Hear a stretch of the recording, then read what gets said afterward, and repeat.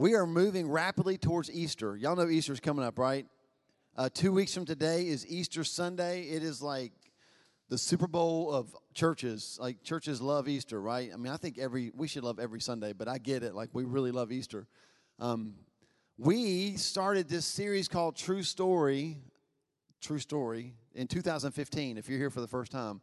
So we've been in Luke a long time. Now, we've kind of taken breaks and done other stuff, but like way back in December 2015, we started this, and now here we are. This is the last mini-series. We started breaking up into mini-series, and so the culmination is the last mini-series of this series, True Story. Here, this is a really cool thing. That's a lot to remember. When it's all said and done, on Easter, we'll finish this series. We will culminate True Story on Easter Sunday morning, and it'll be message number 77 in this series, which I just thought was really cool because y'all know we're not smart enough to figure that out. Y'all do know that, right? Turn to the person next to you and say, Paul's not that smart. Because you know I'm not. Like, there's no way back in 2015 I went through the whole book of Luke and divided it up into 77. It's just the way God is. So some of y'all are like, what's the big deal about 77? 7's the number of completion. It's a big deal, right? So that's really cool. So today, we're in Luke chapter 23, and we're going to talk about the cross. The cross means a lot of different things to a lot of different people. So I'm just going to say right up front, it might not mean the same thing to you as it does to me. It might not mean the same thing to you as it does to the person next to you. For some people, the cross, if we're being honest, it's just something you wear around your neck. It's a piece of jewelry, right? For some, it's something you put on a T-shirt. For others of us, it's a tattoo, right? I mean, it's a really cool. You can make it look like a really cool tattoo. For others in the room, it's like a sacred symbol, right, of this thing that happened a long time ago. Maybe we don't even understand it, but we know it's really a big deal. And so I want to say that throughout the ages, people have tried to depict the cross in artwork, right? I brought a couple just to show you because they're all different. So sometimes the pictures of the cross, the paintings, these are paintings. I know that you're shocked to even hear me talking about paintings, but sometimes the paintings look kind of let's see. Well, I'm trying to think how to describe this first one. This is a style of painting. It's almost romanticized. You know what I'm saying? Like, you look at it and you're like, man, that's pretty. But then you're like, how can that be pretty? Because it's like the cross. How many of you got caught up in the whole phenomenon that was glamour shots? Anybody here get caught up in that? Yeah. Like, glamour shots was a funny little thing, wasn't it? Like, you would take people that you saw all the time, and then you would see their glamour shot, and you'd be like, you should be in movies. It's just like, I don't know, like, every picture is normal, and all of a sudden it's like, hey, like, turn a certain way, and suddenly, like, there's glowing behind them, and like their hair got big, and like, it's just crazy, wasn't it? So I'm not saying that Jesus got a glamour shot. I'm just saying that some of the paintings throughout history really romanticize. And they don't do it disrespectfully. It was just a style. I get it. So they would kind of romanticize the cross, right? And then let's go to the complete other extreme. You get the grunge paintings, right? So people are like, why are they making Jesus look like he got a glamour shot? Let's make it look like it really was. And so, like, we'll put a lot of blood on Jesus and, like, kind of rip the canvas, and it'll just be, like, dark. And even that's not even close to what Jesus was on the cross, right? Y'all get that. And then you get, like, artsy crosses. Any artsy people in the room? They're like, ooh, let's get a silhouette. And we'll this is like Jesus green screened. You know what I'm saying? Like, we'll put a background behind him that probably wasn't really there, but it'll look so good. And then you have people who are like, why are we just focused on Jesus? Let's get the whole crowd, right? So you'll get paintings like this, and they'll have like all the thieves that were with him and all the people that were on the ground around him. And they're trying to capture the whole scene. Does that make sense? But those are not my favorite paintings. I found a painting. I don't actually own this painting.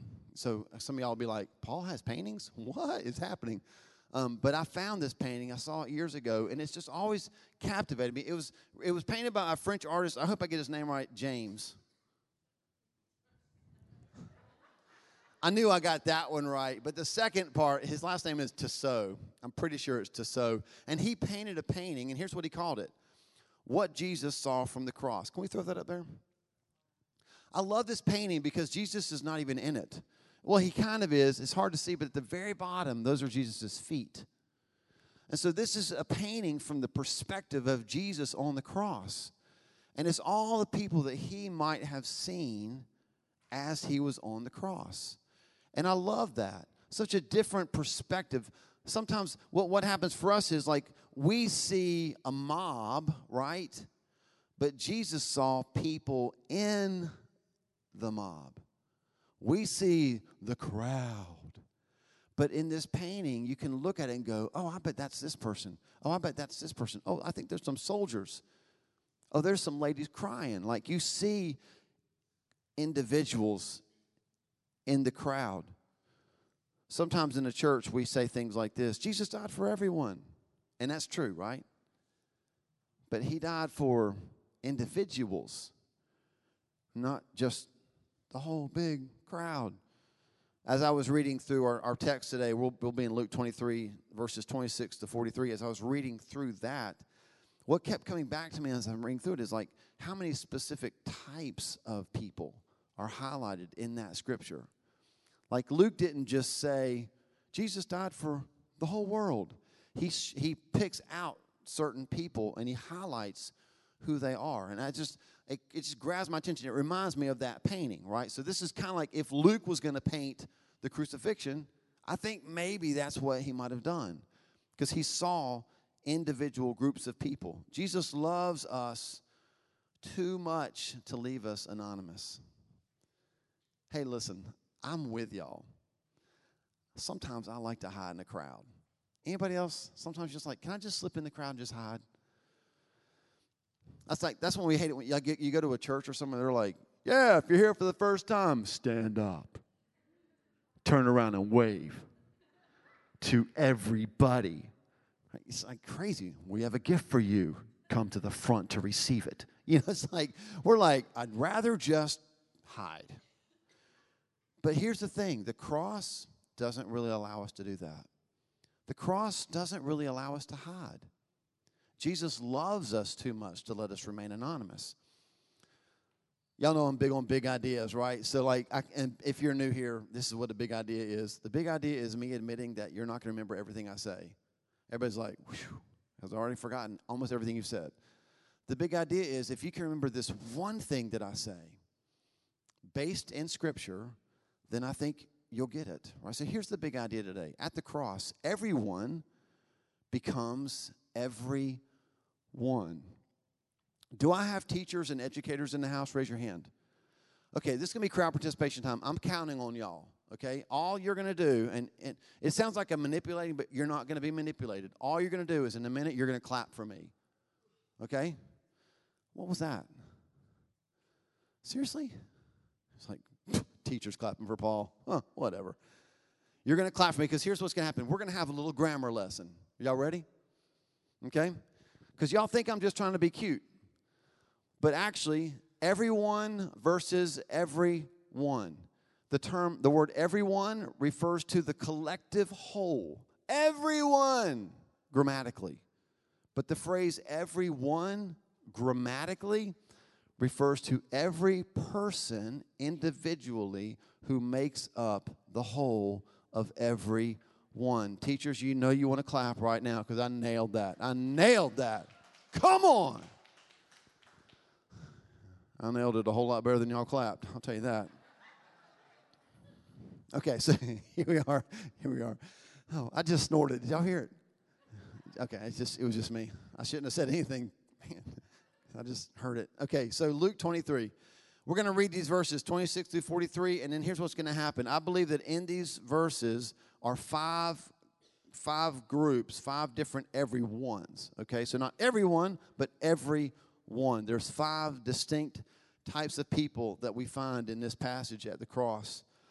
What I think is important to remember is that these are the same 5 groups of people that are sitting in our room today. Okay, same 5. We'll get to that in a minute. Here we go. Verse 26. It'll be on the screens. Follow along. As they led Jesus away, a man named Simon, who was from Cyrene, happened to be coming in from the countryside. And the soldiers seized him and put the cross on him and made him carry it behind Jesus. A large crowd trailed behind him, including many grief-stricken women. But Jesus turned and said to them, daughters of Jerusalem, don't weep for me. Weep for yourselves and for your children. For the days are coming when they will say, fortunate indeed are the women who are childless, the wombs that have not borne a child, and the breasts that have never nursed. People will beg the mountains, fall on us, and plead with the hills, bury us. Y'all know that's not a good day, right? When you're asking mountains to fall on you, not a good time. For if these things are done when the tree is green, what will happen when it's dry? Verse 32. 2 others, both criminals, were led out to be executed with him. And when they came to a place called the Skull, they nailed him to the cross. And the criminals were also crucified, one on his right and one on his left. And Jesus said, Father, forgive them, for they don't know what they're doing. And the soldiers gambled for his clothes by throwing dice. Verse 35. The crowd watched and the leaders scoffed. He saved others, they said. Let him save himself if he really is God's Messiah, the chosen one. The soldiers mocked him, too, by offering a drink of sour wine. They called out to him, if you are the King of the Jews, save yourself. A sign was fastened above him with these words, this is the King of the Jews. One of the criminals hanging beside him scoffed, so you're the Messiah, are you? Well, prove it by saving yourself and us too while you're at it. But the other criminal protested, don't you fear God even when you've been sentenced to die? We deserve to die for our crimes, but this man hasn't done anything wrong. And then he said, Jesus, remember me when you come into your kingdom. And Jesus replied, I assure you today you will be with me in paradise. So five everyones, okay? So I'm going to make sure you get this. So everyone was at the cross, and Jesus died for everyone. But the cross turns everyone into everyone, right? You with me? So here are 5 everyones. First, the unwilling. How many of you like surprises? Raise your hand. Yeah, surprises. Y'all are the people that you want to be on Oprah, right? You get a car, and you get a car, and you get a car, and you get a turtle. You're like, that wasn't a surprise I wanted, right? So how many of you don't like surprises? Anybody here like you're like I don't mean this in a bad way, but like kind of social anxiety thing? Like I relate to that, right? Growing up, struggling with anxiety that I did not like to be put on the spot. I mean, you have no idea. Sometimes, like some Sundays, I don't want to be here, right? I just want to like hide in the crowd, not be put on the spot. My family, and they did it because they loved me. I'm sure it was because they loved me. I'm positive it was because they loved me. They threw me a surprise 16th birthday party. They even invited people that they thought were my friends. Yeah, like people they knew that I hung out with at school. That doesn't make them my friend necessarily, but they had them there. So I come home and walk in the house, and it was like, surprise! And I'm like sweating, right? I'm just like freaking out. Social anxiety, like, what is going on right now? And then those people stayed. Like, it was crazy. Like, they stayed for the whole party. Ugh. Surprises, right? Like, I don't know, some people love it, some people hate it. I want to say that the person I think about in this story, I think about Simon, poor old Simon, right? He's just hanging out in the crowd, like kind of gets swept up in it, kind of seeing what's going on. And all of a sudden, like these Roman soldiers, they're like calling at him, like, no, you come over here. And they put the cross on his back. And he went from being like a spectator to, in every way, a participant.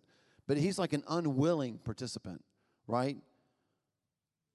It'd be like what would that be like today? I don't know. It'd be like, I'm done preaching here. You preach.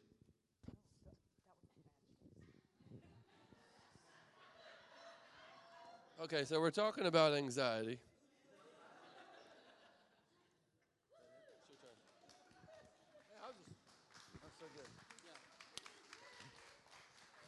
It'd be like that, right? Like suddenly you go from like, is your heart okay, by the way? You're good. I picked the wrong person. He was going, pick me, pick me. Some of y'all could have picked y'all to be like a puddle on the floor, right? It's like that. Like Simon's there and he's watching. But listen, can I just say this? It's one thing to look at Simon and go, well, he wasn't willing, but he did it. Can I just say that here in the room today, there are unwilling people at the cross. I don't say that because I don't love you. I just say that because I know how this thing works. Some of you have friends that said, no, really, come to church today. It'll be awesome. Paul didn't preach that long, and after it's over, we'll get food.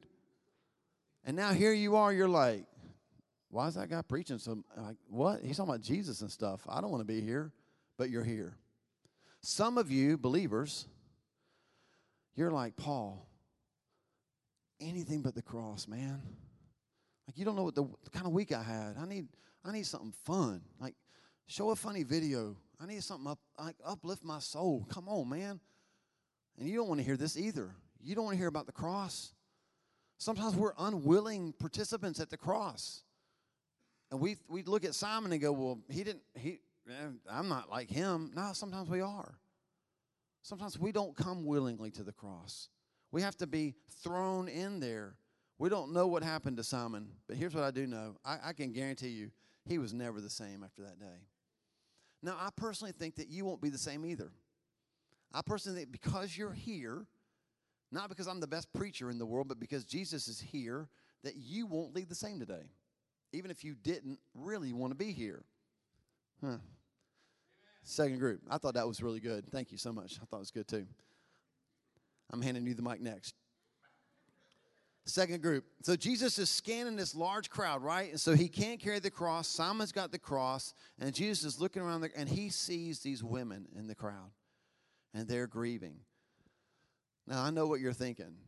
He probably heard them before he saw them. Have you heard women cry, y'all? And some men. Just loud. I mean, they're grieving. They're wailing, the Bible says. And he sees them. Now, some of the women that he saw were his mother and some other women that were really close to him in ministry. Some of the women that he saw were women that would not run away and abandon him like the scared disciples did. The big old scary disciples ran away. But the women stayed. These are some of the women that he saw. Now, he said some stuff to them that we don't have time to unpack, but it sounds like it wasn't encouraging. It sounds like, I don't know I'm getting killed and it looks bad, but don't pray for me, pray for you. What in the world? So let's take the big picture. As Jesus is going to the cross, he actually notices people that are grieving. How encouraging is that? He sees them. He recognizes that what he's going to go pay for, they're paying for. He's going to go pay for our sins, and the cross that he's going to go hang on is costing them dearly. His mom is going to watch her son die, hurt, and go through pain. It's going to cost her something for him to pay the price for us to be free. Sometimes, listen, I have to be honest, this life of Christianity, sometimes we want all of the promise and we don't want any of the pain. There's pain that comes in the promise. The good news is the promise comes, right? That's a good thing. But just a couple verses for you. Mark chapter 8, verse 34. Jesus said, if any of you wants to be my follower, and I mean, am I the only one that wants to be his follower? Anybody else in the room like, I want to be his follower? Okay, good, 7. All right, that's fantastic. The hope of Albemarle, stronger than ever. If any of you wants to be my follower, you must give up your own way, take up your cross, and follow me. Listen, someone's got to say it. There's a cost at the cross. And, you know, some of us pay that more than others, if we're honest. Some of us have paid a greater price because of the cross. Some of us have lost jobs because of the cross. Some of us have lost relationships because of the cross. Because at some point, you turned to the person that you were close to and said, I don't know about you, but I'm going to follow Jesus. And they were like, I know about me and I'm not. See ya. And it caused a divide. Some families are fractured because of the cross. In some countries, people are dying because of the cross. I know we feel like we're dying here because people laughed at you when you prayed, but come on, y'all. In other countries, people are actually dying because of the cross. Philippians chapter 3, verses 10 and 11. Paul wrote this, I want to know Christ and experience the mighty power that raised him from the dead. Come on, how many of you know that that is tomorrow morning's promise? Monday morning, alarms going off. You have elbowed the snooze button 10 or 15 times. And you're going to remember that you'll be like, oh, God, I want to know Christ and the mighty power that raised him from the dead. Get me up out of this bed right now. That's a Monday morning promise right there, right? We want that. But what did Paul say after that? He said, I want to suffer with him, sharing in his death, so that one way or another I will experience the resurrection from the dead. He's like, either I'm going to physically die and be resurrected, or I'm going to feel like I'm dying and need to be resurrected. But he said, I want the power, absolutely, but I recognize that the power comes from the pain. I want to know the suffering of Jesus, and because I know that, I'm going to know the power of the resurrection. There's pain at the cross, and many grieve the loss that comes in following Jesus. I don't want to discount the reward and the peace and the fullness. Like, that is true. He came to give us life and life to the full. Like, it's a good thing. But there's a cost to it. And I don't think we should discount that. Verse 32. Verse 32 mentions two criminals who were crucified beside Jesus. So I'm going to say that the group that these men represent, the every one group that these men represent, are guilty ones. Okay? Now, I need to explain this. I know that according to Scripture, all of us are guilty, right? Turn to the person next to you and say, this is the part where he's talking about you. Okay? All of us are guilty. I know that. Okay? But I think what sets these men apart from us is that they knew it. Okay? They knew that they were guilty. They were criminals. They had stolen. They knew that they deserved what they were getting. And I think sometimes we don't realize that we're the guilty ones. These are the kind of people who have such a bad past they can't hide it. Do you know people like that? They don't even try to hide it. Like you meet them, like, hey, I'm Paul, and they're like, hey, I'm Steve, I kill people. Like, whoa, hey, nice to meet you. He meant, no, I mean, I used to kill people. Oh, that's good. Whew. You know, it's good to know that, right? I mean, they don't even try to hide it. They don't try to sugarcoat it. They just know it's so bad that why even try to hide it? They know who they were. And so when I think of these men, that's what I think of. These are people who know that they've robbed from other people. They know what they've done. They're not trying to hide it. Sometimes we are still like, I think maybe God's waiting on us to have our eyes open up and realize what we've done, right? Not so we can be like all heaped up with shame, but just like at least recognize like, oh, that was what God saved me from. Sometimes we maybe paint too pretty of a picture. There are guilty people at the cross. And in verse 35, group 4, the crowd watched and the leaders scoffed. If you have the NIV version, it says that the leaders sneered at Jesus. Now, can we just have some fun for a second? Would you sneer at me? Go ahead. I don't, what does it look like? Who uses that word? They sneered at me. I mean, it sounds like what you would do, right? Like sneered. You sneered at me. It's like the skank eye. What is this, right? They sneered. They sneered at him. Like, you got to picture this. Jesus is on the cross, y'all. This is the worst form of punishment known to man at that time. Maybe even still today. And they're sneering at the man being killed that way. They're mocking him. These are men who are at the cross who see the cross and the Savior on the cross as something to be laughed at. You've got friends like this. You've got friends that when you talk to them about Jesus and you talk to them about the cross, they're like, what are you kidding me? That's why it's a fashion statement for them. They've got a necklace with a cross on it, and they love that. And you're like, do you know what that cross means? And they're like, yeah, it means I look good. They unbutton their buttons a little bit more, right? It's like the cross in the rainforest. What's happening? It's weird. Like, they see it. They just don't know what it means. And you start telling them what it means. You're like, this means that like you and I were sinners. And Jesus paid the price for our sins. Like, he died on the cross for us. And they're like, what? They start sneering at you like, that's weird. I don't want to talk about that. Paul said in 1 Corinthians 1:18, I love this. He said, the message of the cross is foolish to those who are headed for destruction. It's not supposed to make sense to them. I mean, God wants it to make sense. He wants their eyes to be open. But when you and I talk to people about the cross, sometimes they're going to look at us like, do what? That's crazy. That doesn't make any sense. Why would God do that? I don't need that.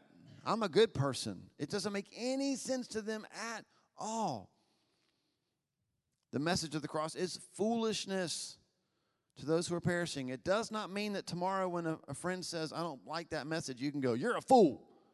I mean, you can think it, don't say it, right? It just means that to them, the message just does not add up at all. It makes zero sense. And so you know what they do? They mock it. They make movies about it. They write songs about it. They do things that make people that love Jesus go, oh, that hurts my heart. If they only knew what it really meant. The mockers, these are like the people that are killing Jesus, and they're yelling stuff at him. Like, well, if you are who you say you are, come down and save us at the same time. I mean, Jesus is hanging on a cross, and he's got two thieves that are like mocking him at the same time because they don't understand it. And listen, what is the message of the cross? The message of the cross is forgiveness. And here's what I really want you to see. In verse 34, as the mockers are mocking Jesus, as he's giving his life for them, for us, and we're mocking him, Jesus utters these words. Father, forgive them. Now, he's already lost me. Because if you were on the cross and people were mocking you, what would you do? I know what I would do. I'd come down off the cross. I'd slap some people around. And I'd be like, I'd reach up because I'm Jesus. I'd reach up, get some lightning, and and then I'd get back up on the cross. I'd be like, God, I'm doing this for everybody but them. That's how we would be. And that's what the world expects. They did something bad to you, do something bad back to them. The world does not understand the message of somebody giving their life for the very people who are taking it. The world will never understand that. That's why Paul said the message of the cross, forgiveness, is foolishness to the world. But to those who are being saved, it's power. Can I tell you that the fifth group shows the power of the message of the cross. Because the fifth group is forgiven people. There's a thief on one side of Jesus, and there's a thief on the other. And in Luke, we hear this thief say to Jesus, today, will you remember me in paradise? Now listen, this is important. None of the other Gospels mention that. In all the other Gospel accounts, that thief is just like the other thief, and they're both mocking Jesus. And so some of y'all are like, that's right, I knew it. I knew the Bible wasn't true. Always contradicting itself like that. You stupid preachers tell me I should read it. I might be a stupid preacher. It's possible. We won't argue about that right now, right? But the truth of the matter is the other gospel accounts, most theologians believe that was just the beginning of the crucifixion. And so both of those thieves were yelling at Jesus, the same insults that the crowd was yelling. But something happened that arrested one of those thieves, that got his attention, that made him go, what? And here's what it was. Jesus turned to the crowd that was killing him and said, Father, forgive them, for they don't know what they're doing. He forgave them, and this one thief went, dude, what's that about? Are you kidding me? How can you forgive those people? They're killing you right now. They're not just killing you, they're mocking you. What in the world? And then his friend's like, yeah, so get us down out of here. And he finally realizes, wait a second, we deserve what we're getting. But this man's not done anything. He's innocent and willingly forgiving the guilty ones. And that grabbed that man's heart. And he turned to Jesus. Now just check this out. He did not turn to Jesus and ask to be saved. He simply said, today, will you remember me in paradise? When you get to where you're going, because I know where I'm going, but when you get to where you're going, will you remember me? And the mercy of God says, today, you'll be with me in paradise. There's a lot of people at the cross, but the greatest, every one group of people are forgiven people. And that day, this thief, he was forgiven. He received the mercy of God at the cross. And that is powerful. Listen, there's always room at the cross for the guilty to become the forgiven. Always room at the cross. That's why Paul said this in 1 Corinthians 2:2. He said, my resolve is to preach Christ and to preach Christ crucified. Can you just, for 1 second, okay, think about this. Oh, bear with me for a second. As the band makes its way to the platform.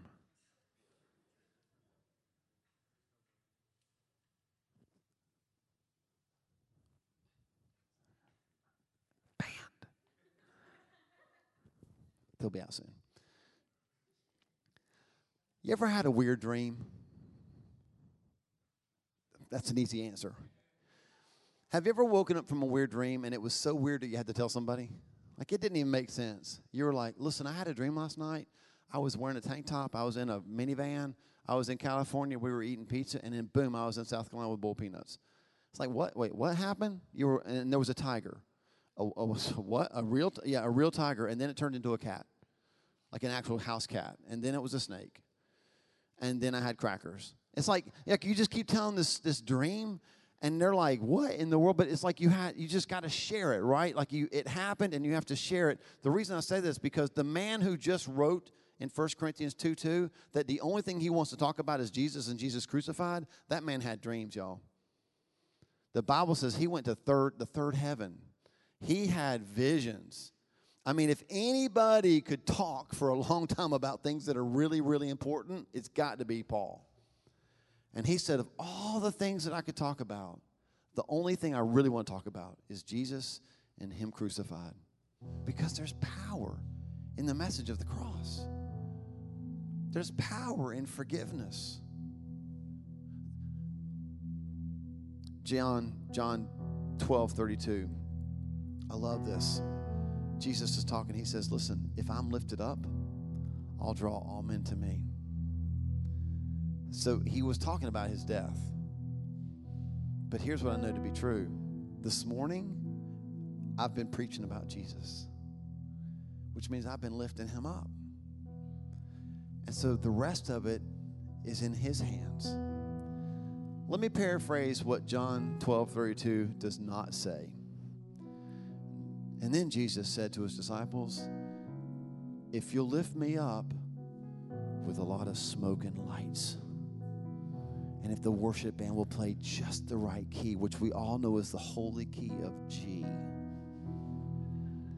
and if Paul will present the altar call in the right way with every head bowed and eye closed, and the lights will dim to an exact 32% capacity, and if they will give a tithe, then I might save.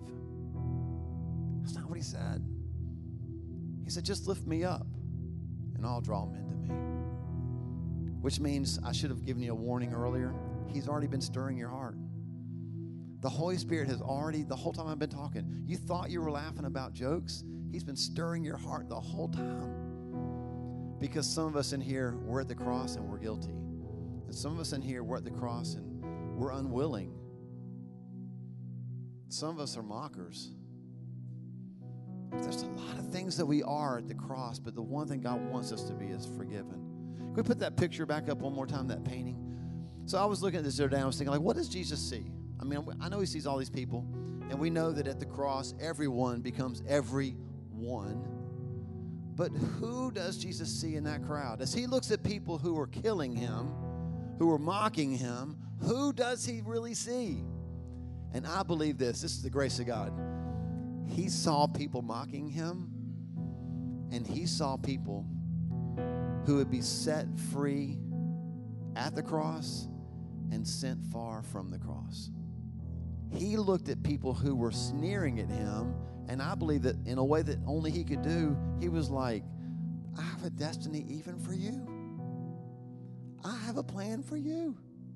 I get it. You're killing me right now. I get it. I get that. We'll have to work through that, but I've got a plan for you.